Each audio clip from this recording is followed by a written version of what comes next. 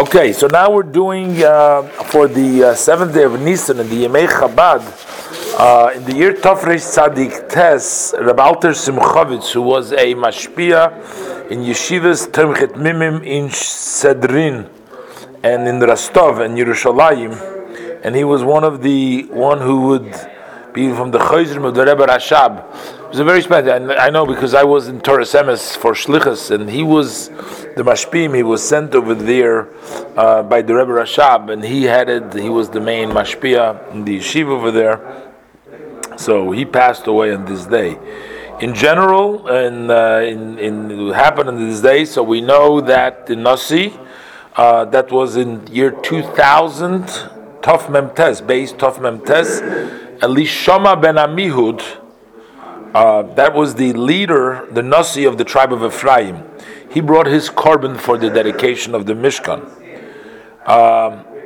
In the year Tov Peiches, Beis Alofim Tov Peiches, those were the days that the morning, the crying for Moshe Rabbeinu finished, and Yeshua bin Nun, who was the successor, he notified that Hashem had told him to go over the Jordan River. Of course, Moshe Rabbeinu passed away on Zayin Adar, so this would mark 30 days later, would mark the seventh day of Nisan.